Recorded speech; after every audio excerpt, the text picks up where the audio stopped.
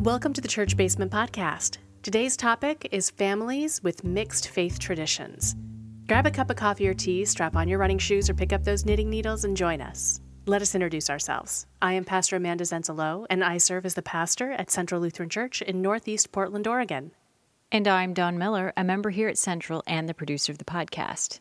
So this question comes from a listener of ours. Wendy is curious about how you deal with the acceptance of other religions within families. I'm assuming that is not just marrying somebody of a different religion, but also if someone within your family decided to change religions as well. So I have limited experience with this in that I grew up Catholic and I became Lutheran when I got married. But for the most part, the Catholics and Lutherans are all playing very well with each other. So it's not, it hasn't been that big of a generation. Exactly. Hasn't been that big of a deal. So that's mine. What about you? Well, I have to confess that I have a lot of traditions in my family. I am the only Lutheran in my extended family. And so we basically represent a whole bunch from Russian Orthodox, Roman Catholic, Latter-day Saints, Seventh-day Adventist, Southern Church of Christ. Oh, you're the melting pot of religions. Wiccan. Nice. We really have a vast variety of denominations and faith traditions, mostly all Christian flavors that are represented within my family. A couple of agnostic, maybe a closet atheist or two, but I think mostly agnostic folks. And then within my friend group, oh, sure, I would say my friend group is mostly agnostic or atheist, if not Wiccan or self-identified pagan. So that's kind of the world I abide in, where I love it. I'm the oddball out, being the Lutheran, which I love. I mean, that's my life. And non-denominational. My husband's family has non-denominational Christians. Okay. And so I should include them in my list. I was thinking of all my own family of origin there, so I'll include my husband in there as well. So yeah. Yeah, as diverse as I can get is probably, well, I guess, and there's Norwegian Lutherans and the Swedish Lutherans and the Danish Lutherans. That's about as deep as it gets. I love the diversity of my family and the family tradition. Sometimes it makes it really awkward. Oh, the holidays have got to be interesting. Well, I work them, so at least you have an excuse. It's not that I'm avoiding my family, but Christmas and Easter, I'm a little bit busy. It's high church time. It's high church. So yeah, I have a lot of experience with this, and it's not an easy conversation. I think that sometimes it can get really difficult, and the multiplicity of faith traditions that are available even within family units now is probably pretty impressive. And so, Wendy, this is a great question. How do we walk alongside of people of various and sundry different faith traditions who are a part of our family, a part of our community, and a part of our group of people that we love? Honestly, this is where my Midwestern training takes over more than anything religious-based. You're just not going to make waves. Very much getting back to the don't ask, don't tell kind of just how are you, how's your day, let's look at that weather kind of thing. Minnesota nice. Very much so. For folks who are unfamiliar with that, it's a coined term to describe folks from the Midwest who just kind of stay very nice all the time. Nobody's going to call you out for anything specific. Nobody wants to be that person. Right. We're just going to be smooth sailing as much as possible. So for those who are from kind of the upper East Coast, New England or New York, it's a very different experience than we have. Just gonna say. I can't wait to hear more. Well, that a lot of folks in the Northeast wouldn't be afraid of calling things out. Sure. So it's kind of the opposite of Minnesota nice. I bet. But with my Southeastern roots, there's also a little bit of the Southeastern be sweet, be kind. Anyway, we're rambling a smidge off topic. But that's, I think, where these things can start to come in, right? Because when we talk about varying religions, we're not just talking about religion, we're talking about cultural traditions. And we're talking about what does it mean to be a part of a denomination or a part of a culture. There are a lot of Lutherans who are cultural Lutherans in the same way that some people might be familiar with the term cultural Jew. Okay. That it's strongly associated less with a specific theology, an idea of who Jesus is and how Jesus saves us, and that the religion is much more associated with practices and experiences. Sure. So, for example, being a Lutheran might mean to you sitting in the back row, having a lutefisk or lefse party once a year. Coffee at the coffee hour. Coffee at the coffee hour, right? It might mean those kind of cultural pieces, more so than Paul's writing, that we are justified by grace through faith in Jesus Christ. Mm-hmm. When we're looking at working with families on these multiplicities of religious experiences, we're also looking at cross-cultural conversations. Mm-hmm. And how do we step into other traditions and cultures with respect? Mm-hmm. And that can be as simple as recognizing that if you were to go to the funeral service of someone who is a Latter-day Saint, the Mormon tradition, and you are a woman, it would be very respectful for you to wear a long skirt. Okay. Rather than pants. And that's just something to know to be respectful. Mm-hmm. It doesn't have anything to do with how you believe Jesus saves or doesn't save or how the world works, but it's just part of being culturally sensitive. Well, and they're not singling you out either. Right. And those kinds of pieces that can get really challenging for families to figure out how to do and how to do well. And I can speak from the multitude of my experiences that it can be really challenging to try to be respectful. Sure. So those are just some initial thoughts. And it's really hard. It can feel like you're on a balancing beam. And then put into it all of your family dynamics themselves. Yeah. And all of the love that you have for family, regardless of whether or not you can stand each other, you love each other one way or another. And so toss that into the mix, and it just gets to feel like it's really, really, really high stakes. Mm-hmm. So I'm guessing that this is becoming more and more of an issue as we just seem to get more diverse and in some ways more niche in this world. I don't know. I think maybe.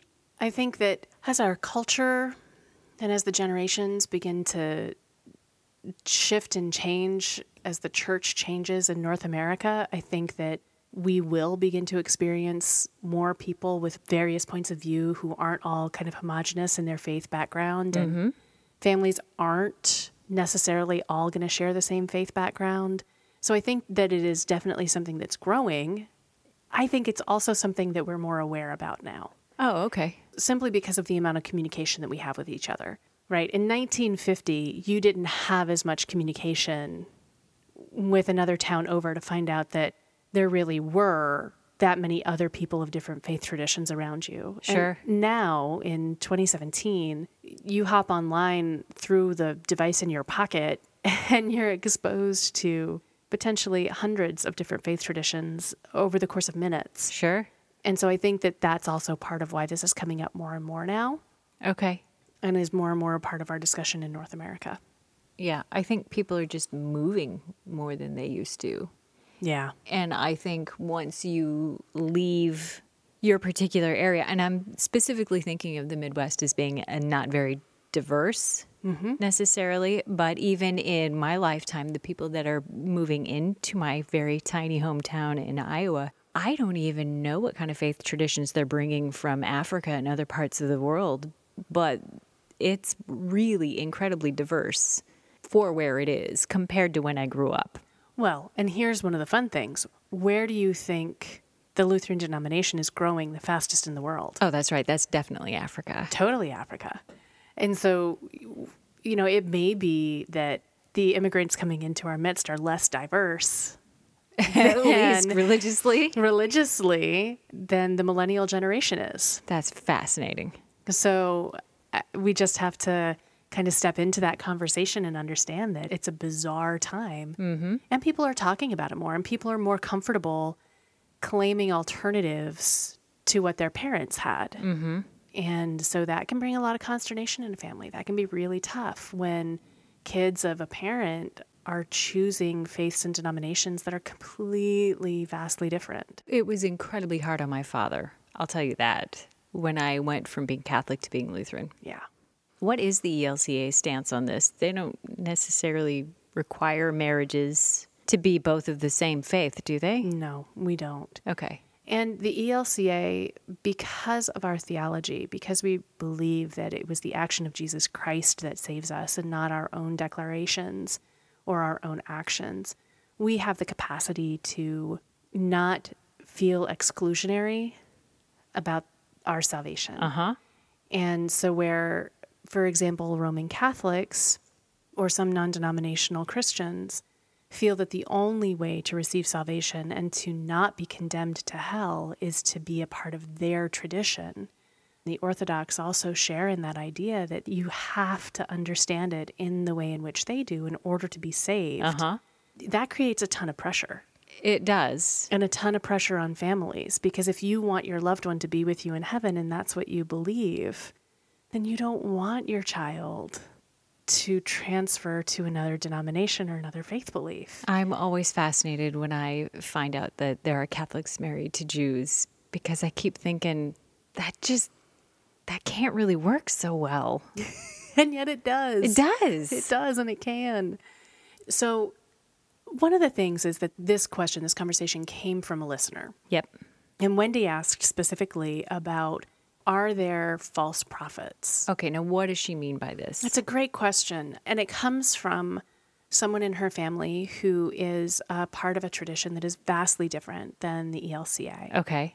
And I would have to have more conversation. And sorry, Wendy, that I haven't reached out to you for more clarification on this before recording. But I think other traditions who have this more exclusive view that we've discussed, they talk about people who have different beliefs as being false prophets and leading to damnation for other people. So, for example, when I was standing outside of the Pride Festival grounds at one point in time and blocking some street preachers from people who were going into the Pride Festival, one of the street preachers stood behind me and called me a false prophet, a Jezebel, and an evil temptress leading my people to damnation. Oh, that's fascinating.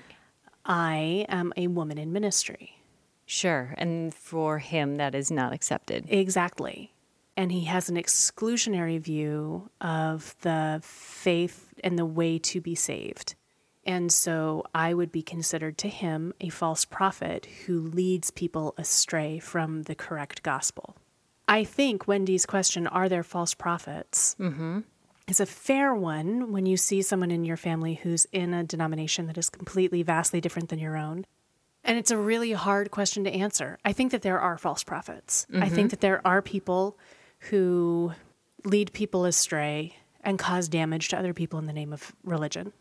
I do believe that. I have to agree. Do I believe that just because one of my family members is a part of a tradition that is vastly different than mine? I don't think I could point the finger quite that way. I can't go there. If I had a loved one who was doing something that I felt was cult behavior, if they were getting locked into a compound, if they were being emotionally or physically abused? Absolutely. I mean, I think of David Koresh, just because that was a situation in Waco, Texas that happened during my youth. There was a pretty big deal. And I think that he was a false prophet. I think he led people astray. I think he caused major damage and he led to the deaths of people. And so I do believe he's a false prophet. Denominations that are recognized and are, I mean, that's so hard. Right? It's really hard to say. And so I would hesitate to label people false prophets. I would also keep a close eye on my loved ones and make sure they weren't getting sucked into something where they were being abused and taken advantage of. Sure. That's fair enough. So, Wendy, I don't know if that answers your question, but that's the best I got on you. Well, let's all agree to get along and agree to disagree. And then there's I'm going to make sure that my people aren't being harmed. And that if someone is actively doing harm, that it's my responsibility as a person of faith to stand up and speak out. Sure. And so there's that as well. There's that kind of both and, that law and gospel kind of a situation. And it's hard to figure that out. And it really is something you have to figure out on an individual case-by-case basis. But the majority of denominations that our families are going to participate in are not necessarily false prophets. The majority of them are just a different way of thinking and a different way of doing religion than we ourselves may do. And her next question is, are we to just accept others and focus on our own faith tradition? And I could say in some ways, I think so. Well, that would be the path of the Midwest. And for myself, because of my theology, I can say that. Because I don't believe that our actions create our salvation. I have the freedom to be able to say that. If I was in a tradition where my loved one's salvation depended upon their capacity to understand and to be a part of my tradition, I don't know that I would be able to let them just be and accept that they were in a different tradition. Sure, because the God that we both believe in is one that is accepting and bigger than one denomination. Yeah. Yeah. And that is part of why I am an ELCA Lutheran. Fair enough. And then the final question that Wendy asked is, are Lutherans called to be and make disciples? Because this kind of goes then along this question of discipleship and evangelism. So this is, am I supposed to convert other people? Yeah. Okay. And is it our call to convert people to our tradition in order to help them? I mean, is that part of our call? Yes, and. Okay, because the Midwest in me says no. Yes, we are absolutely called to be disciples, and we are absolutely to be good news singers. We are absolutely called to be people who live out the good news in our world. And in doing so, there may be people who come and join our tradition because of that experience. And I would actually correct that and say because of the work of the Holy Spirit in helping them have that experience, right? But our theology and our understanding of things does not make it necessary for us to go out and actively do presentational evangelism in order to convert people. Okay. We are free to get to witness to the good news. We are free to get to live the good news, but we don't have to convert people in the same way that other denominations feel a pressure to. Okay. There's no quota to fill. There isn't. We are not responsible for the saving of souls. I like that. Right? Jesus kind of took care of that on the cross. And so without being responsible for the saving of souls, we don't have to win people for Christ. Sure. We get to see Christ working in their lives. We get to celebrate that. But that's different. But that's very different. That's the crux of my dissertation. Nice. So when people come to you and say, we want to get married, is this something you ask them or is it just not an issue? I do ask them about this. I ask them about their faith traditions and about their practices. 90% of the weddings that I do are for folks outside of the faith completely. Oh, wow. Because most of them are Derby related somehow. So we do chat a little bit about faith tradition, mostly just, do you have one? Do you talk about it? What's your plan? Do you want to find a church? Do you not want to find a church? How do you talk about it? That kind of a thing. And I would say that most couples that I talk to, it's less of a concern than whether or not they're going to have a joint bank account. Oh, all right. Right? Because religion and faith practices in those who are 20 and 30, it's not huge, and especially not in the Pacific Northwest. No, well, I think everybody, especially when you grow up in something a little more restrictive, because, most people that I knew who grew up Catholic, you hit college and you were like, woohoo, Dad's not making me go to church anymore. I'm out. I'm taking a break. All right. So that doesn't surprise me. Yeah. I always try to bring people to that conversation. But again, it's just not the highest worry. They're a lot more concerned about how they're going to manage their student debt load. Oh, yes. Can I make rent? And getting a first home than they are about faith traditions they haven't participated in a decade. Sure. Fair enough. Okay, last question then. Is there the best example that you can come up with of how this works incredibly well? Of like multiple traditions hanging out and spending time together? Yep. That's a rough question. I have one. Ooh. So I happen to have a cousin who moved out to Seattle years ago, and she is Catholic, as we were both raised Catholic, but she married a man who's Jewish. And I absolutely adore seeing how their family works. every time I see them and anytime I catch the stuff that they do on Facebook. They interweave them together? They really do. They seem to have found that middle ground that I think people, when you're in love, you seem to find the middle ground. That's so awesome. And what matters, matters, and what doesn't falls by the wayside. That's really awesome. I have to say, my mother and my stepfather came from various, very, very different backgrounds, and my mother joined the Roman Catholic Church a couple of years ago with my pop, and I was just home a couple of weeks ago, and watching them practice their faith together is pretty awesome. Nice. It's pretty cool. Nice. And they welcome me. I mean, you know? That's pretty good. They didn't set the church police on you, huh? No. And I went to Mass with them, and the building was still there, and everything was fine, and we came back, and over lunch, I put my little phone out, and we live streamed the service for Central, and it was fine. So see, it can happen. It can happen. Families are remarkable. Indeed. Well, thank you, Pastor Amanda, for taking the time to help us learn a little more about families with mixed faith traditions. I look forward to sitting down with you another day on another topic. As do I. And thank you all for listening in this week. You can find us on iTunes. We would love if you would leave us a review so that we know that you're out there. And if you, like Wendy, have a question you would like us to talk about, please feel free to email us at podcast@centralportland.org. It would be great to hear from you. Until the next time, thank you for listening, and remember, God loves you, no matter what.